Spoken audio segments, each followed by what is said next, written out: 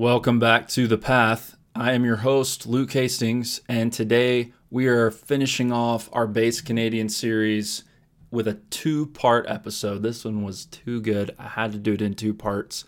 Our guest today is Mike Pantile.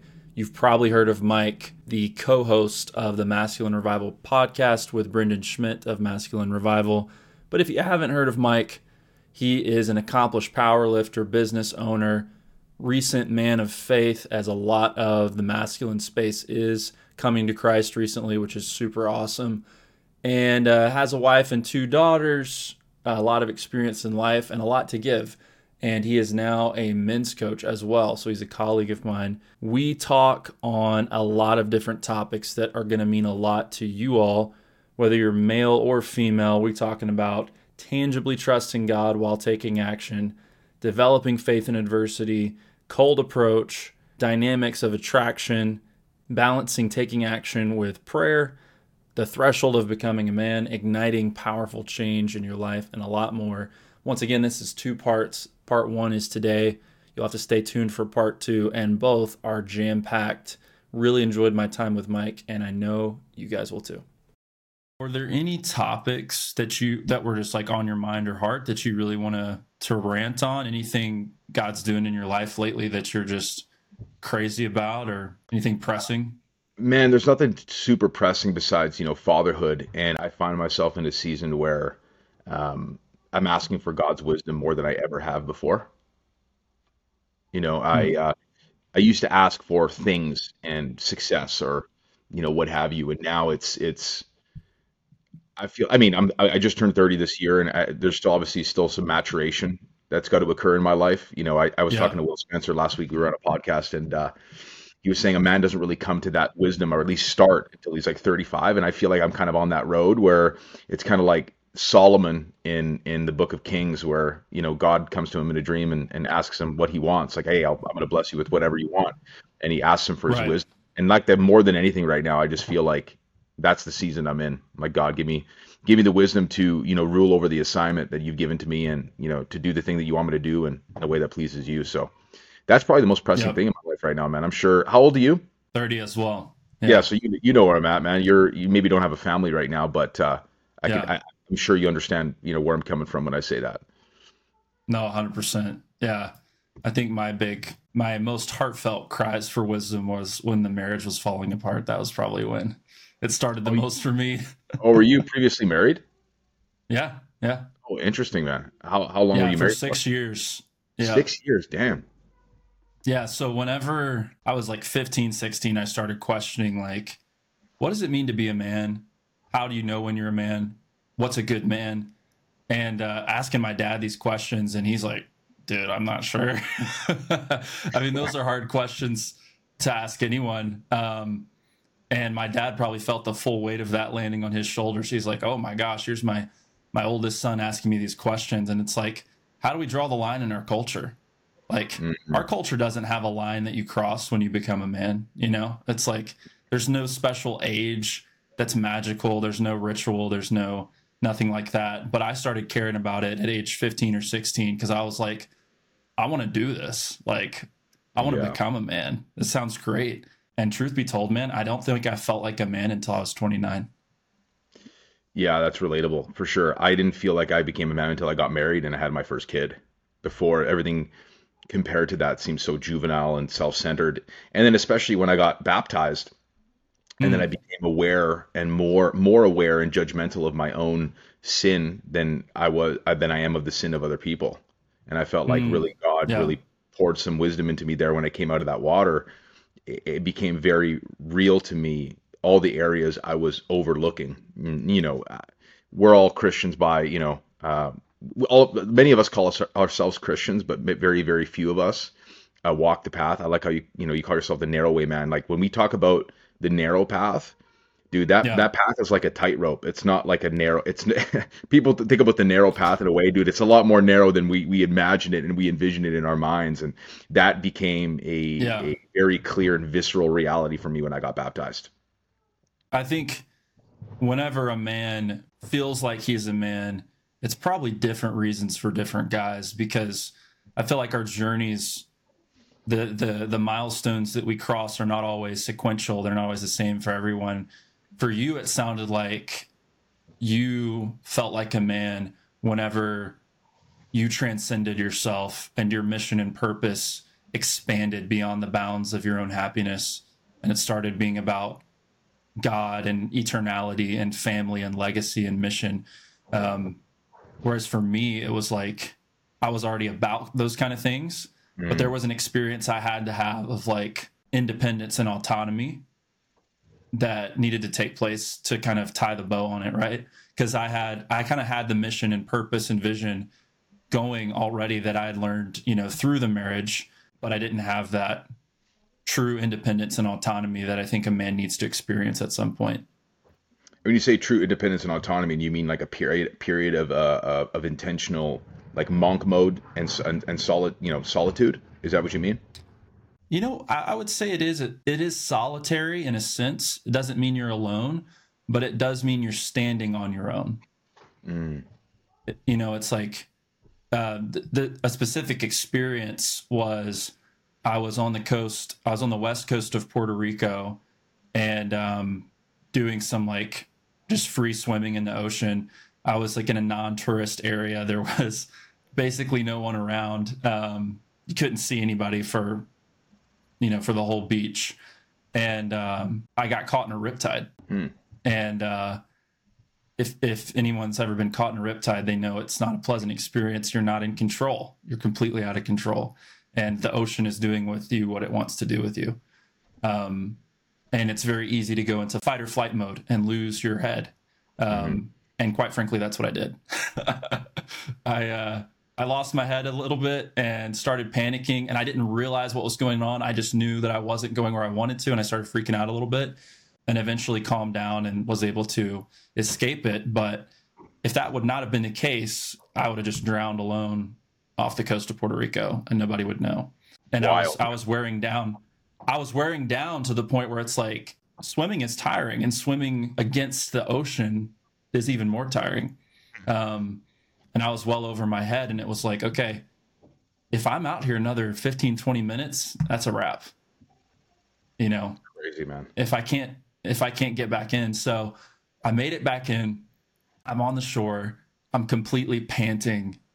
I'm just completely like embarrassed and like on the point of like, oh my gosh, what just happened? And I've got a few beers and some water that I brought with me, and I'm just like guzzling through that, just panting, getting my breath.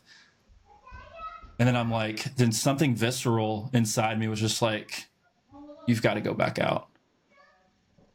You've got to go back out, and you've got to do it like a man. And you can't lose your mind. You've got to maintain your peace. And I can't explain it, man. It was just like, yeah, I need to do that. I need to go stand on my own 2 feet. Obviously, metaphorical, you can't really stand in the middle of the ocean, but I had to go out there and do the thing with a calm, collected mind.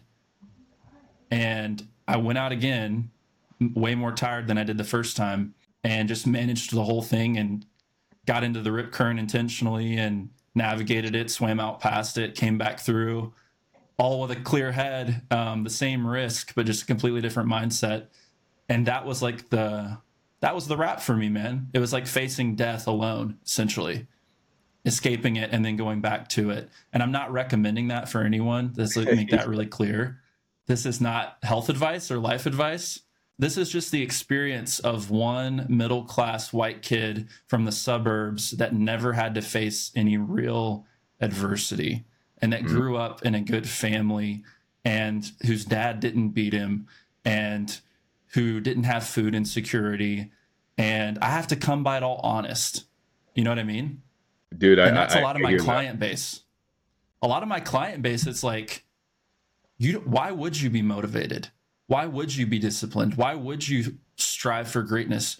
You can have immediate sex looking at your phone. You can have immediate food ordered from your phone. You can have immediate stimulation through video games.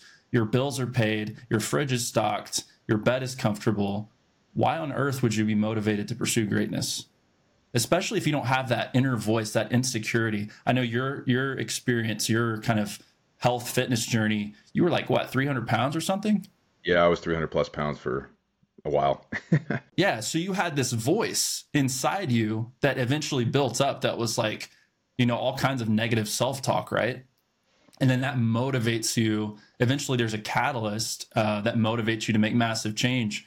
But a lot of guys don't have that kind of pain weighing on them, no pun intended. What was that sort of catalyst for you that switched it on when you were overweight? See, I think, before I get to that, I think most guys have a louder internal voice than they give themselves credit for.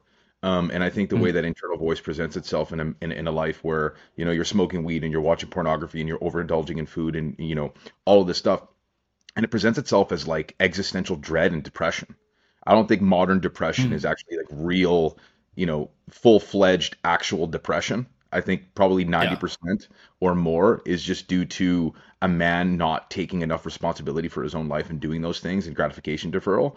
And so for me, that's what occurred with me, was that pain was very motivating in the sense that I hated that feeling. I was depressed. I was on all these SSRIs. I was seeking therapists and all this stuff, and none of it was really working. And then, I discovered powerlifting. I got super huge. I was 300 plus pounds, and then I realized, I said, okay, I'm watching porn. I'm eating whatever. I'm broke. I'm overweight. I said, if I have nothing by the time I'm 30, it's going to be my fault. And I woke up and I was like 21 or 22 when I had this realization. So I said, okay, well, the first thing that I could feasibly and tangibly do and act upon is my fitness, because at least I'm in the gym. I already have that going. So it was really yeah, that pain and that existential dread. I didn't grow up really with my father. My father was a very toxic influence in my life, the majority of my life, but I grew up with a very hardworking immigrant grandfather. I'm of Italian heritage. And so I saw he worked in a tannery, and how absolutely he worked tirelessly to provide for us and never missed a day of work. And he always came home smelling putrid. And here I am, waking up and jerking off and doing all this stuff. And I wasn't living according to, any kind of standard. So I said, okay, well, this is the first real feasible thing I can act upon. And it was the pain that moved me to change. And for a lot of guys, I mean, the pain's got to be great enough, because I realized too that the pain of change was less than the pain of staying the same. And I know that sounds kind of corny, but it's true, right? it's Like, true. Yeah. everything that I was doing was not working. So the definition of insanity is doing the same thing over and over again, expecting a different result. Well, I was getting the same result over and over again. Women weren't looking at me. I wasn't fulfilled. I just felt terrible most of the time. And when you're watching pornography and you're doing all these things, there's like a spiritual depression there too. And Yeah. so I woke up one morning, decided to change it, and then a year and a half later, my life completely flipped on its head. Completely. Now, I went down a pretty narcissistic route. Like, I discovered the red pill amidst this journey, so it kind of took some twists and some turns. Yeah. But other than becoming baptized and becoming a father and a husband and all those things, that transformation, what I did there, was the most powerful catalyst for change in my life. Yeah. Financially, spiritually, physically, of course. Had I not done that, dude, I'd hate to think about where I'd be at this point. So the pain was very motivating for me. And I wish that Hmm. any man listening to this that's still struggling with all these things, I hope the pain becomes so great it's unbearable and it moves you to actually Yeah. change. You know what I mean? 100%. What I share with my clients, and I'm sure you do a similar version with your clients, is like that is how change takes place for men, is most commonly with pain. Yep. And it's realized pain, right? Like the guy who's 45 years old and he's never missed a day in the gym. The reason why he's been doing that for 3 years is because he had a heart attack at 42. Right. And now the pain is realized. He should have been in the gym way before that. He needed to go to the gym way before that. But now that he's realized the pain of his mistakes, he's in the gym every day and he never misses. And I cannot gift that to a 22-year-old man. I Yeah. cannot give you the gift of pain, right? I can only give you the gift of perspective. I can only give you the gift of my pain, and hopefully you can realize that, or I can help future cast your trajectory and say, hey, this is the road you're going down. Do you want to end there? And it sounds like that's what happened to you when you were 21, 22 years old, and you were like, I see where this is going, and this is not good. I'm broke. I'm 300 plus pounds. I'm wasting my time, and the future is not looking bright. And you were able to realize that pain. Thank God, right? Oh, Like, dude, for thank sure. God that he blessed you with the realization of that pain, because there's so many more guys like myself, for example, who maybe didn't have it as bad. Maybe we weren't 300 pounds. Maybe we were just like, maybe we were the same height, but we were just like 225, just a little chunky or whatever, not very muscular, not very in shape, but life was otherwise comfortable. And maybe we weren't broke, but we had a job that wasn't fulfilling. It wasn't paying the bills. We weren't moving up. We weren't trying our hardest. A few less factors of pain, and we're going to be coasting that way for another 10 years. That's no man's land, for sure. That's no man's land, because I mean, again, this is another cheesy perspective, but it's the truth. It's like, if you don't choose your hard is going to choose you, and it's going to feel a hell of a lot harder, right? So I knew I had a cross to bear, and that, by passively coasting through life, this wasn't going to be the way that I got to any kind of, higher version of myself, the 2.0 version of Mike that I knew I was capable of. And it was, God, the way God works in our lives, sometimes we look for these breakthroughs that are so profound, but oftentimes they're a whisper. And so that's why I'm in the season that I'm in right now with asking for wisdom, is that I'm not asking for a breakthrough. I know what the breakthroughs are. I'm just trying to tune my ear and my spirit to really understand and discern that whisper when it comes. Yeah, man. So good. You know what I'm saying? And not enough guys are paying attention to that. It's like, comfort is the enemy. Hey, y'all, just wanted to take a moment and thank the sponsor of today's episode, which is myself. This show is actually a part of the Narrow Way Man brand, which is my online outlet to provide wisdom, motivation, and practical guidance for modern men.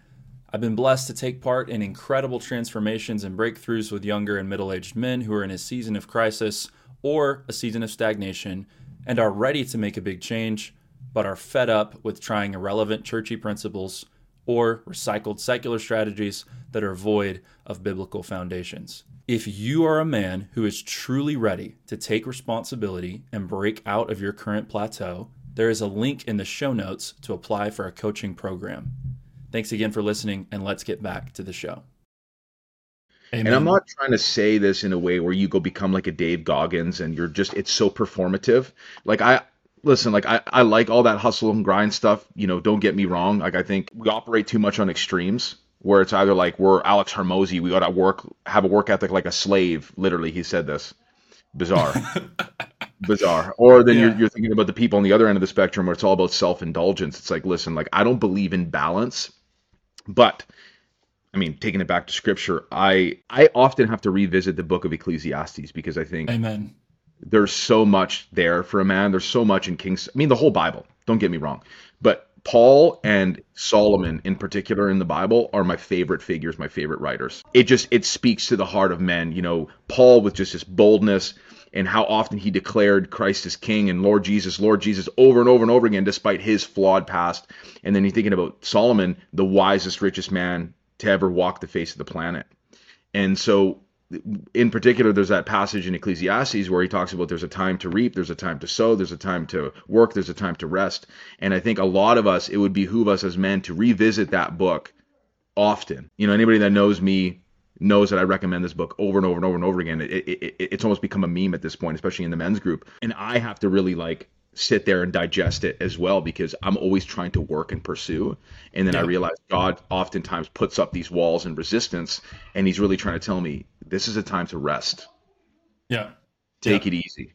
You know what I'm saying? But then there's times where you need to take massive action, and you almost have to act like a Goggins. And that there's going to be that time where you have to sprint.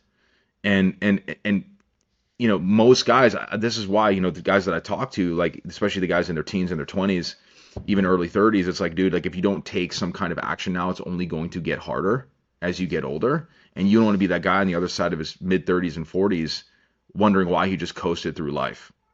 Right? 100%, man. That's the enemy. That's the death of a man's essence.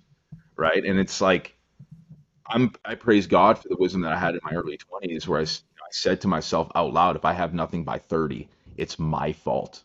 It's my fault alone. I came from a middle-class family. I knew that there wasn't any kind of inheritance coming my way. My dad never provided for me. My grandfather was a very good example of a provider. And so I'm like, okay, what are the tools I have at my disposal? Okay, let's focus on the fitness first and let's see what happens at the other end of it. And what happened at the other end of it was I lost all this weight and I almost became like a celebrity at my gym. I started training people for free. I was in the trades at the time. I was a mechanic and I was working construction jobs and stuff like that. Yeah. And then, lo and behold, I opened up my own gym and it became like immediately successful. And then I got into, my second location eventually. I still own that to this day. And that laid the whole foundation for my future. Yeah. But then with that came a different kind of responsibility, right? I knew that if I didn't quote unquote eat shit throughout my 20s and not live like a degenerate, I lived like a degenerate sexually, but in terms of finances, I wasn't going out there popping bands and popping bottles at the club and all this stuff. Like I bought some cars and stuff, but eventually I sold them, and I lived like a monk throughout my 20s because I knew I was going to be a father by the time I was 27, 28, 29, 30, whatever. And I needed to have a platform. And what's pretty funny is that the week after my 28th birthday, my wife was hovering over me and she was like, "Hey, I'm pregnant." And I was like, right at 28, dude. And I'm like, okay, let's go. So praise God for that perspective. Bought her, we weren't married at the time. Unfortunately, we had sex but before marriage. And we saw the fruits of that in the beginnings of our marriage because we sowed seeds of chaos. Thankfully, we're through that season. Praise God by the grace of God. And so after that, married her, bought a vehicle, bought a home, did all the things, moved in, bought furniture. So it's like, man, if I didn't do that, if there wasn't that gratification deferral that started with the fitness, dude, like I hate to think about where my life would be at the present. I got two beautiful girls. I got a home that I built for my family. I work from home fully now. I can be with them. And just saying it out loud makes me kind of kick myself for some of the times that I'm not as grateful and I'm working so hard for the future. Yeah. Because, I like this I really like this quote, is that anxiety is atheism in action. And that kicked me when I read that quote. Now, you could go at that from multiple different angles. It's practical atheism. It's saying, hey, practical, yeah, exactly. I'm going to sit with all my problems and pretend like I'm God and I'm the only one who can fix them. And that's what causes anxiety. Whereas, Philippians 3, I believe, is, cast your cares like upon the Lord, for he cares for you. Worry for nothing, but with everything in prayer and thanksgiving. Cast those cares before God, right? So it's practical atheism to say, hey, God, I know you're up there, but I'm not really going to let you handle my stuff. I'm going to just be God here. That's well said. And I often struggle with, and this is maybe something that you could maybe shed some light on here. I struggle with often, what does tangibly trusting God and still putting in the work look like? Oh, because, so good, man. Right? All I know is working long hours and trying to force things and make it happen. I will things into existence, but then I understand I've had business ventures that failed, that had things that failed, and ultimately that's God putting up roadblocks purposefully. So tangibly, what does that look like? Because it's like, I don't know what that is. If somebody were to ask me, it's like, well, continue to build brick by brick and tick off those tasks, but trust that God's going to take care of the seeds that you're planting. That's about as far as I've gone with that. Oh man, it's so good. I'm barely scratching the surface of that in my own life too, but some really, really cool paradoxes in the Bible that speak to this. One is my favorite is Proverbs 21:31, and that's, of course, Solomon, right? The horse is prepared for the day of battle, but deliverance is of the Lord. So it's this dichotomy. And you have some guys who they are 225 pounds. They do have a job that they're not very happy with, and they are kind of self-medicating in comfort. And they're only focused on the second half of that verse. Oh, deliverance is from the Lord, right? And then you have guys like you, guys like me, and all we're obsessed with is preparing the horse, preparing the chariot, making sure our armor's on, making sure all of our I's are dotted and T's are crossed, right? And we forget that deliverance comes from the Lord, but that verse has two halves, right? And so our ability to hold both and say, you know what? If I'm fighting a battle that I think I can win on my own strength, then I am being a practical atheist. If I'm fighting a battle that I think I can handle, then is God even on my side? Like, am I living in ignorance of the fact that God is with me? Probably so, right? And so you're biting off more than you can chew in faith. And you're saying the battle belongs to God, victory belongs to God, but that doesn't absolve me of my responsibility to prepare the horse, to prepare the chariot, right? And so it's a tough balance, but it's both. And it's not I hate the word balance, because when people say balance, it connotes this 50-50 balance. No, it's 100-100 balance. It's full tilt on both. Another dichotomy that's really stood out to me lately is the old story of the fiery furnace, Shadrach, Meshach, and Abednego. These guys are Israelites. They're in, for listeners who don't know, these are Israelites in the Old Testament. There's a story of they're in captivity in Babylon, and the king is saying, hey guys, everybody has to worship this big statue of me. You have to bow down and worship it. And by the way, if you don't, you're going to get thrown into this massive, like, think like a crematory, like super hot fire. You're all going to get like thrown in there and burnt alive, right? And of course, everything comes to a head. And the three friends, Shadrach, Meshach, and Abednego, they are like, hey, sorry, dude, we're not worshiping your statue. It says, hey, no lie, I'm going to throw you in this thing. I don't want to. Don't make me do it. And here's what they say. They say, we're confident that our God will deliver us from the flames. But even if he doesn't, we're still not bowing. And that does not make logical sense. Okay, are you confident he's going to deliver you, or are you not? They are confident, but even if it doesn't happen, we're still not bowing, right? And so it's this... I love it. I love that story, man. It's like this dichotomy. It's like, God, I feel led to act with boldness and with faith here and to trust you with the outcome. And I fully realize that you may not deliver, and I'm doing it anyways. Yeah, and I think at the heart of that is just submission to his will. Right. Right. I mean, that I think in that story, and I think it's a beautiful story. My pastor did a sermon on that a month or two back, and I remember it, and it was powerful. Because either way, they're like, whether the flames destroy us or not, it's your will, it's not mine. But I think for a lot of Christians, where the rubber doesn't meet the road is where they expect to passively sit back and just think that God is going to lay out this path before them. But when we know what Paul said in Thessalonians, that a man that does not work does not deserve to eat. Yep. Right? It's like, we've got to do the things. And sometimes that's where I struggle. I'm like, okay, am I doing too much? What am I supposed to do? But oftentimes it's not that complicated. I think we overthink that process. It may look different for some of us. At the ground level, for some guys that are still watching pornography and that are overweight, whatever, like that's your ground zero. Like that's what you need to focus on first. For guys like you and myself, we're further down the line in that way. We kind of know the tasks we need to tick off. And all we're doing there is planting seeds. That's all we're trying to do. Whether it's like a YouTube video or it's an Instagram reel, it's those daily little wins, and you're like, okay, God, like I'm doing this stuff faithfully. Yeah. I'm trying to be a good steward of what I do have, knowing that the blessings are already here and there are more blessings to come if that's your will for me. And you're going to make this thing grow if it's meant to grow. And I think us as men, especially, guys with testosterone that are lifting weights, we think we have this control over our lives when we don't have nearly as much control as we think that we do. And I found this out the hard way. Me and Brendan were, opening this Brotherhood 2.0. And we had all this huge elaborate plan for it, and then we executed upon it, and then it fell flat on its face.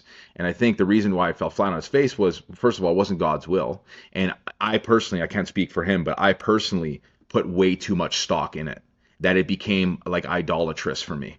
And anything that captivates a heart that isn't God is idolatry. Right. So, right. And then I had to really take a step back and say, okay, God, I see you. I know this is part of entrepreneurship, but there's a greater spiritual lesson to be had here as well, is that I was trying to force your will, and there's no forcing God's will. That's right. With new strength comes new challenges, right? It's like you start getting in shape, you start getting your fitness right, finances right, etc. And then you start to like, oh, maybe I can do this. And you start to sit in the captain's chair of your own life and kind of put God to the side. And it's real easy, man. It's real easy to do. So I've done it too. I don't blame you at all. Thank you for listening. If this episode was valuable to you, I will probably never know that, unless you do me the favor of leaving a 5-star review and hitting the follow button for this podcast. Doing that is going to let me know to keep producing this kind of content, and it's going to help other people just like you discover it as well.